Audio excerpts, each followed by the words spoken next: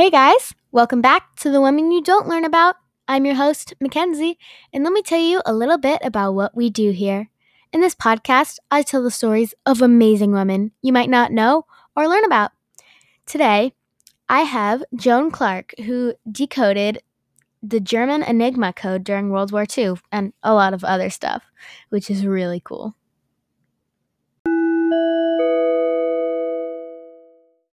Joan Clarke was born June 24th, 1917, in West Norwood, London, England.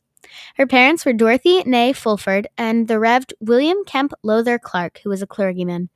Man, that's a long name. She was the youngest child, and she had 3 brothers and 1 sister.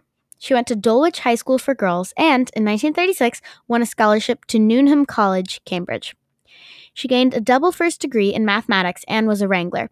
She was denied a full degree because Cambridge only gave them to men until 1948. Her mathematical abilities were first discovered by Gordon Welchman in an undergrad geometry class at Cambridge. He was one of the top 4 mathematicians to be recruited to supervise decoding operations at Bletchley Park in 1939.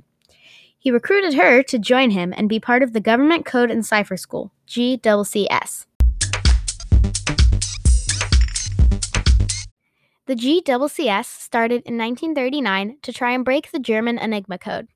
The German Enigma code was a machine that the Germans, obviously, invented to encrypt their messages. Joan first arrived at Bletchley Park on June 17, 1940. She was put in a group of women referred to as the girls originally. So at the time, cryptology was not a women's job in England because, that does make a lot of sense because, it's the 1940s and the world is unfair. Joan worked in a section called Hut 8. She was the only female practitioner of banbarismas. Banbarismas is a cryptanalytic process developed by Alan Turing. It reduced the need for bombs, which are British electromechanical devices used to decipher German messages during World War II. Her first promotion was to linguist grade. It was designed to earn her extra money, and she had the job even though she didn't speak another language, which is really funny because, it's linguist, which is language.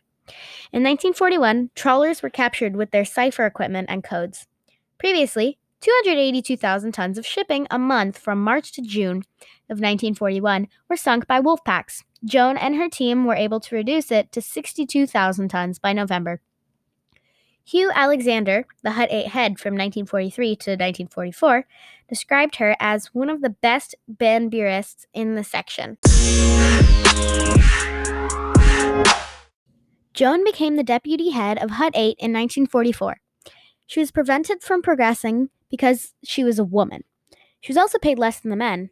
Does this sound familiar, guys? Oh, yes, it's my entire podcast in a few sentences. Joan became very good friends with Alan Turing, the one who invented banbarismas. Alan arranged their shifts so that they could work with each other. Ooh, he proposed to Joan in 1941. Ooh, introduced her to his family. Ooh la la! And then privately admitted to her that he was gay. So yeah. She'd already suspected it, so she was really not fazed, and they broke up mid-1941. After World War II, Joan worked for the Government Communications Headquarters, GCHQ. There, she met Lieutenant Colonel John Kenneth Ronald Murray. Okay, why is everyone's name so long? They got married on July 26, 1952, in Chichester Cathedral. John retired from GCHQ shortly after their marriage due to ill health. They moved to Crail in Fife and lived at Priors Croft, 14 Nethergate.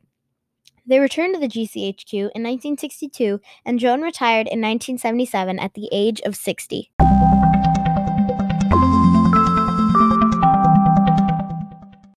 Joan moved to Headington, Oxfordshire after her husband's death in 1986. She continued her research in coinage. She had assisted Sir Harry Hinsley in the 1980s with the appendix to Volume 3, Part 2 of the British Intelligence in World War II. She also assisted historians in studying wartime code-breaking at Bletchley Park. After meeting her husband, she developed an interest in numismatic history. She established a sequence of the complex series of gold unicorns and heavy groat coins in circulation of Scotland during the reigns of James III and James IV. In 1986, her work was recognized by the British Numismatic Society. She was awarded the Sanford Saltus Gold Medal. Yay, I didn't say Stanford this time. She died on September 4th, 1996 in Headington, England. She sure did break a lot of barriers and codes. LOL. I know, I'm the best joke teller ever. Don't forget to like, subscribe, and share with everyone you know. If you like this podcast, leave me a review on Apple Podcasts. Email me at womenpodcast21@gmail.com. You can also send me a voice message. The link will be in the episode description. Guys, we are halfway through season 2. I'm so excited. After 15 more episodes and probably a month-long wait, season 3 will be rolling around the corner, so keep your eyes peeled after, the 15 more episodes and month-long wait. See you next time. Bye, guys.